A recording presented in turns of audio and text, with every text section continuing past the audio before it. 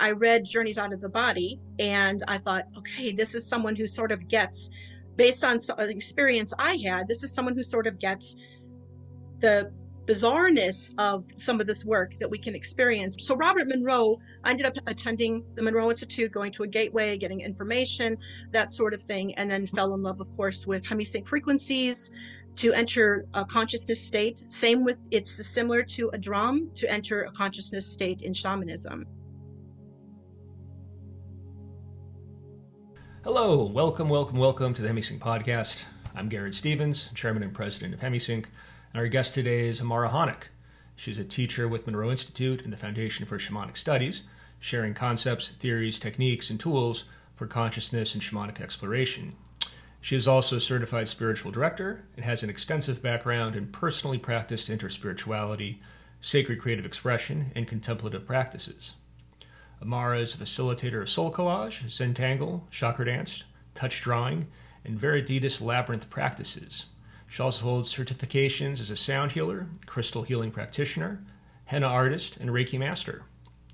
Amara's private practice is located in Gatlinburg, Tennessee, gateway to the Smoky Mountains, and she's the author of Creative Meditation and Manifestation, Using Your 21 Innate Powers to Create Your Life. Her upcoming book release is entitled Dark Night of the Soul, Using Ancestral Practices to Heal from Loss, Sorrow, and Grief. Here's Amara. Amara, welcome to the podcast. Thanks for joining us. So before we really get into it, just kind of going through your background, I guess two themes kind of stand out to me. I mean, your background is very diverse, but two things kind of stand out.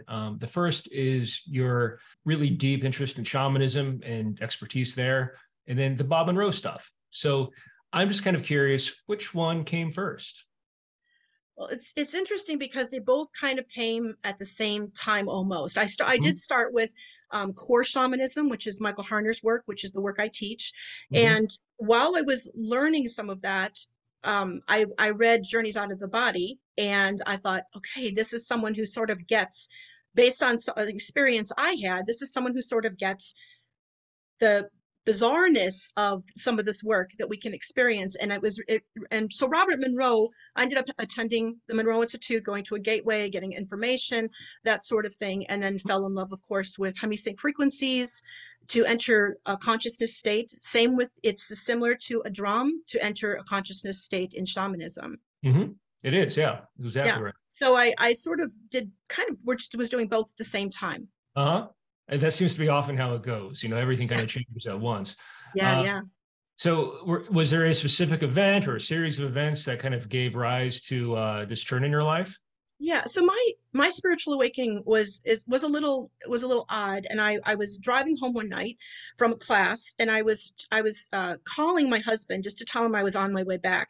And the call kept dropping, which it had never done before.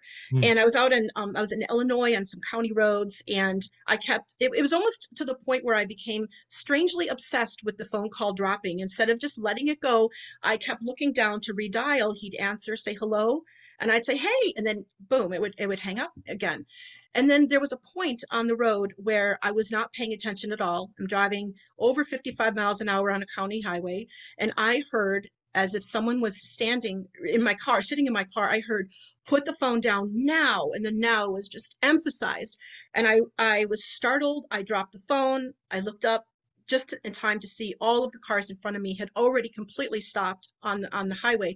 And I slammed on my brakes, and I squeezed my eyes closed. I slammed because I thought I was going to hit the person behind me, and it didn't happen. And I kind of opened my eyes and looked in my rearview mirror, expecting everybody behind me to hit me, and it didn't happen. It was just this, I really felt that it could have been a really critical situation, and it felt like a near-death type of experience, and I was not injured, but I started to shake. I started convulsing. I kind of went into shock. I was turning the car lights on inside in my interior, trying to find the voice that went with that, and there was no one there. And so I drove home, and the next day, I told my husband about it, and the next day, I'll say that everything just started to break loose. It was fast and furious, and I started hearing more and more, and clairaudient, and I needed someone to help me but there was nobody I knew who had had an experience like this. And that's where Michael Harner from the Foundation for Shamanic Studies and Robert Monroe from the Monroe Institute, that is how I started to unravel what was happening to me just based on their experiences and their information. That It was sounds a, awesome. it was Yeah. a crazy awakening, yes. Yeah. Wow. Okay. So let's see.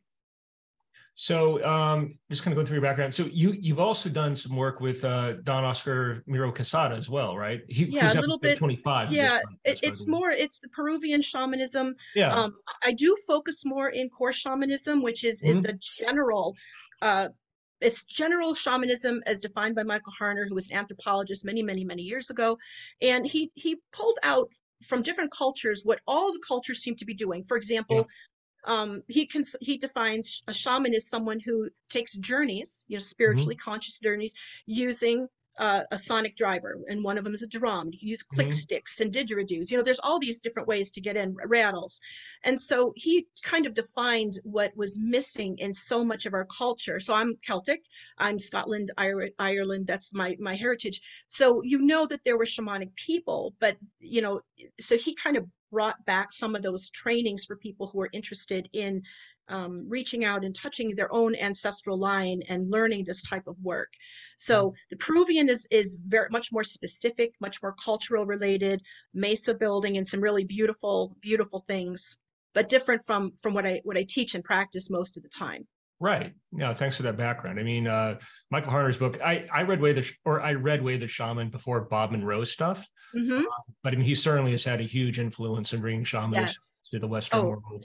Uh, absolutely, absolutely. and yeah, I mean, Bob, obviously, we all know about. And Don Oscar, I think, has done a great job of kind of bringing his Yes, own brand of shamanism forward I agree. to contemporary society as well. I agree. Yes. Um, cool. All right. So, um, in this particular course or album that you've developed with us, we're calling it Finding Closure. Hmm. And so we're here to talk about that today, both in kind of general terms, finding closure, but also as it relates to the album, which has the same name. Right. Um, what types of events are we talking about here that needs closure? So I'm going to give a few events, but I'm going to say it's much broader than this because Mm. it's the events that people can bring that are painful to them in their lives forward is, I mean, I just generally cover it.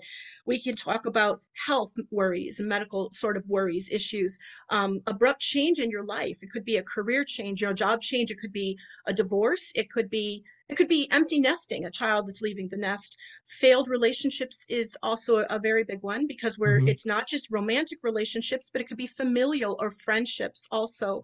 Um, and I think one of the big things that I think isn't talked about enough is our moral and value conflicts, where we regret something we have done, and we kind of live with that regret. And this is intended to give us a chance to break through that, see it from a higher perspective, and move forward. Hmm. And I think I saw you define it as any type of event or situation that doesn't meet our expectations.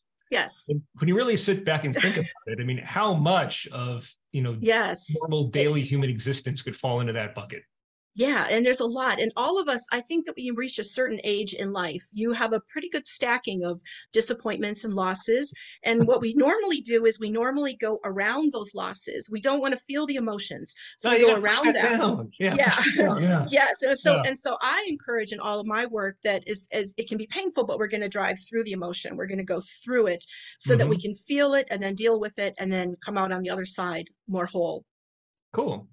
And so on this particular album, we have three tracks. There's an introduction, and then there's two exercises. But it's hard to kind of do justice to a setup for all these exercises and the possible permutations that it might lead to in the background that kind of went into building it in a single track. So I think we have an opportunity to do that here.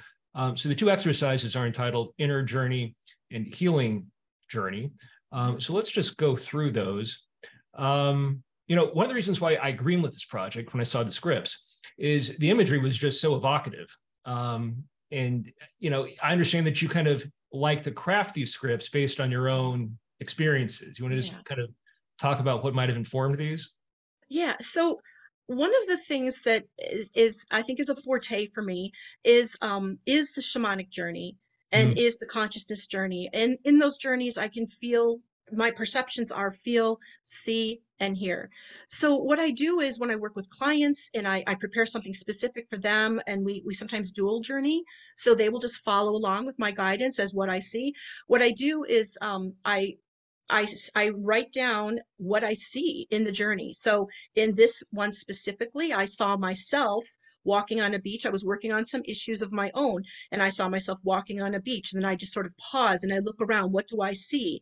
And I see, the ocean sweeping up, and this is how it feels. And then I see this cliff rising up, and this is how it feels. And so I try to get that in the script, because what I have found is there's people who I have a monthly gathering also. So I found with those people, sometimes they say, Amara, I can't get in. I can't do this. So I found that giving a really detailed visual script, they get lost in the storyline. So Mm. they forget. They're not paying attention anymore to what they can't do or what they can't experience. They're playing along with the story. They're listening. And so it starts as the imagination as they listen. And then it starts to grow. By the time the hemisync signals have started to like really move in, they are lost in the story.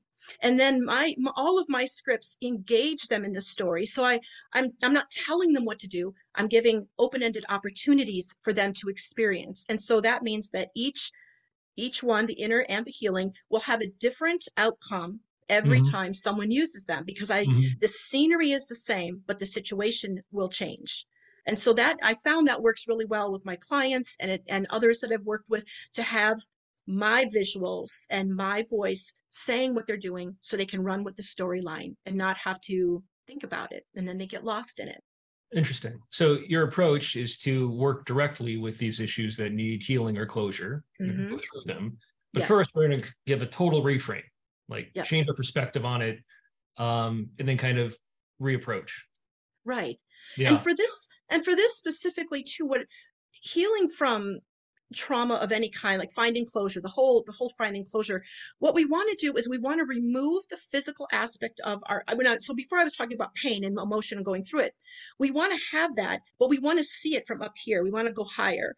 And so the point of this, both tracks, is to bring us to a place where we can see our situation from a more wisdom filled, higher perspective, and maybe understand the different perspectives of the other people involved in the situation, maybe our part in it, maybe something we didn't do correctly or could have done better.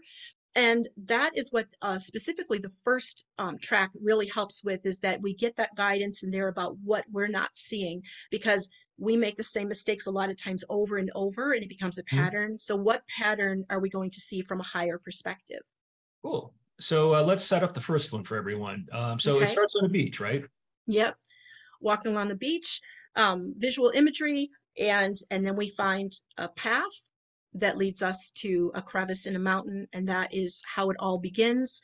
There's choices to be made when you get in, and it's based on, that's where, for the user, they're in the journey by this time. The signals are working, the story is working, and then they get choices. They get a choice to make about what journey they're going to take once they see inside the crevice. Hmm. And it seems like there's a lot of potential hidden meaning or symbology in the Mhm. exercise. Mhm. Anything you want to call out? I will call it out. So I Yeah. believe that symbols are the hidden language, and we don't need to understand what they mean. When Hmm. I do healing work with my clients, I almost always am putting symbols into them, onto them. I will draw them in chalk on my shamanic drum, and I will beat that signal on the back of that symbol on the back of the drum into them as I'm working on them. I don't know what the symbol means. I don't need to know what the symbol means, only that something spiritual is happening on a higher wisdom level. It's like sacred geometry. Hmm. And that's kind of how it feels to me. And we all know there's something to sacred geometry. So that's what this feels like. So these journeys are very much symbol based. And then you can take the symbol with you as you continue on your journey outside in this physical realm. You can Hmm. bring that, and there's adjustments made to the symbol during the tracks. And when you come back, you probably have a different symbol for a different piece of something that you're working through. And where the track allows you to put the emotion into the symbol so that you can see from a higher perspective. You're basically transferring your feelings into this stone that you can carry, so that really painful things that people are working on, abuses and things like that, that they may be afraid to take a look at, Hmm. it is being held elsewhere in the symbol. So we are able to kind of hold that as the emotion in the symbol, but also see it from then a higher perspective, because that emotion is being held by the symbol for us. Makes total sense. And so I think the first place we encounter the symbol is, we go through the crevasse, enters a cabin. You go up one of three staircases, so choose your own adventure there. Uh, Yeah. yeah. Then you find a box which has the symbol underneath it, and so you're Mhm. putting the stuff that you can't handle right now into the box Right. related. And then you Right. take the symbol stone with you, and you go on.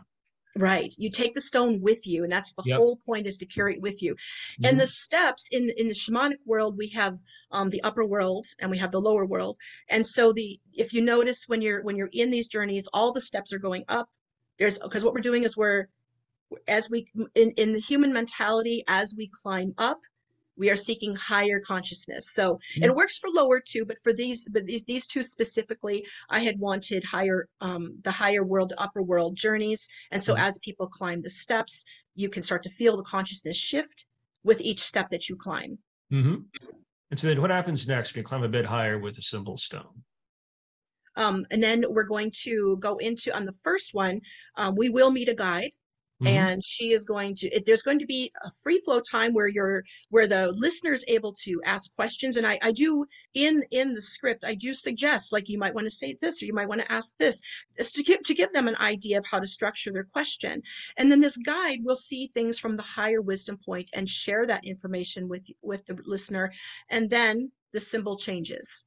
And Hmm. I don't know if I want to wreck the ending there, but then the symbol changes, and then that becomes kind of a modified symbol of the emotion that you're carrying. And then you bring that symbol out into the physical world with you. And I encourage people to carry the symbol, to draw the symbol, almost like an intention, like you would Hmm. wear an intention. And I encourage people to carry it with them, because it's an energetic thing. And it's also a reminder that every time you see the symbol, every time you touch the symbol, there's another reminder that it's being worked on. Things are being Hmm. worked on in that higher level of consciousness. Cool. And you repeatedly make the case that, this does not happen all at once. And No, no, no. yeah. Yeah. Yeah. Everybody wants that band-aid, that quick fix, including me. I would want that too. But I have learned, with working with my own clients, with working with my own life, that it's best if we get things in little bits and pieces. So we'll get one step. So for example, let's say it's a relationship issue with a sibling that we're really struggling with. Mm-hmm. It may be that you find in the higher wisdom state that this person just may not be good for your life. So you can't just, how do you just cut that off without causing a lot of drama?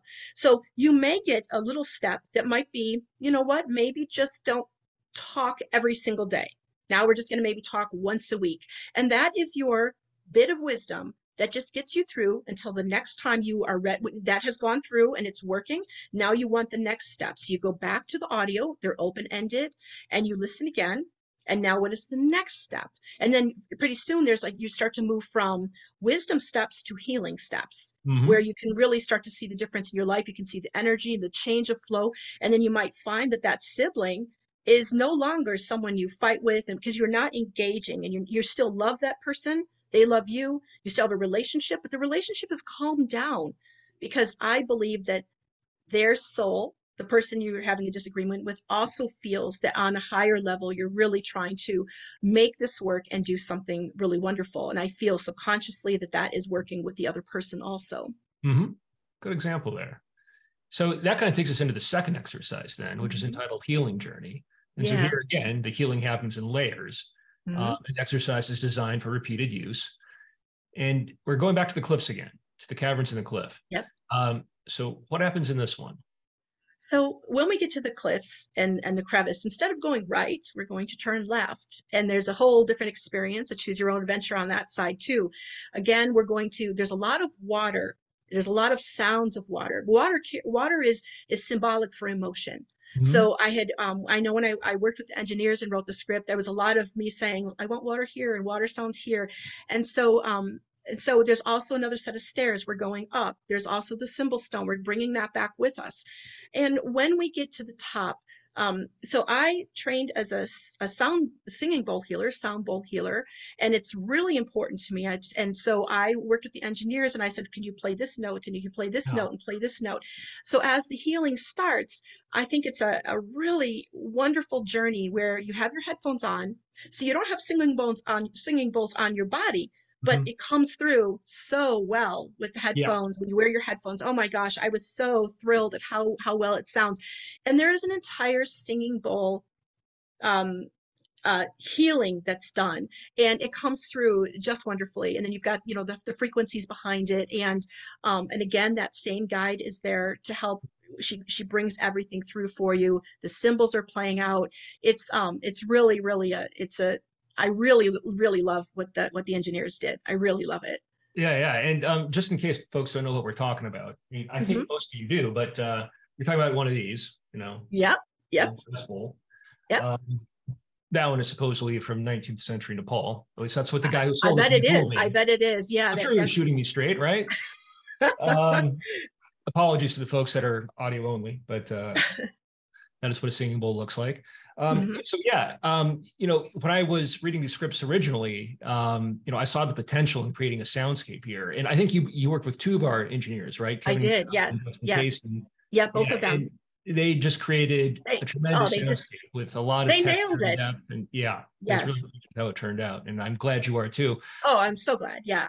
Yeah, so we're using these brass bowls as basically a chakra tuning exercise, right? Yes. Hmm. Yeah. So yeah, talk about that. So what I did was, I worked with the seven chakras. There's more in some belief systems, but I worked with the seven.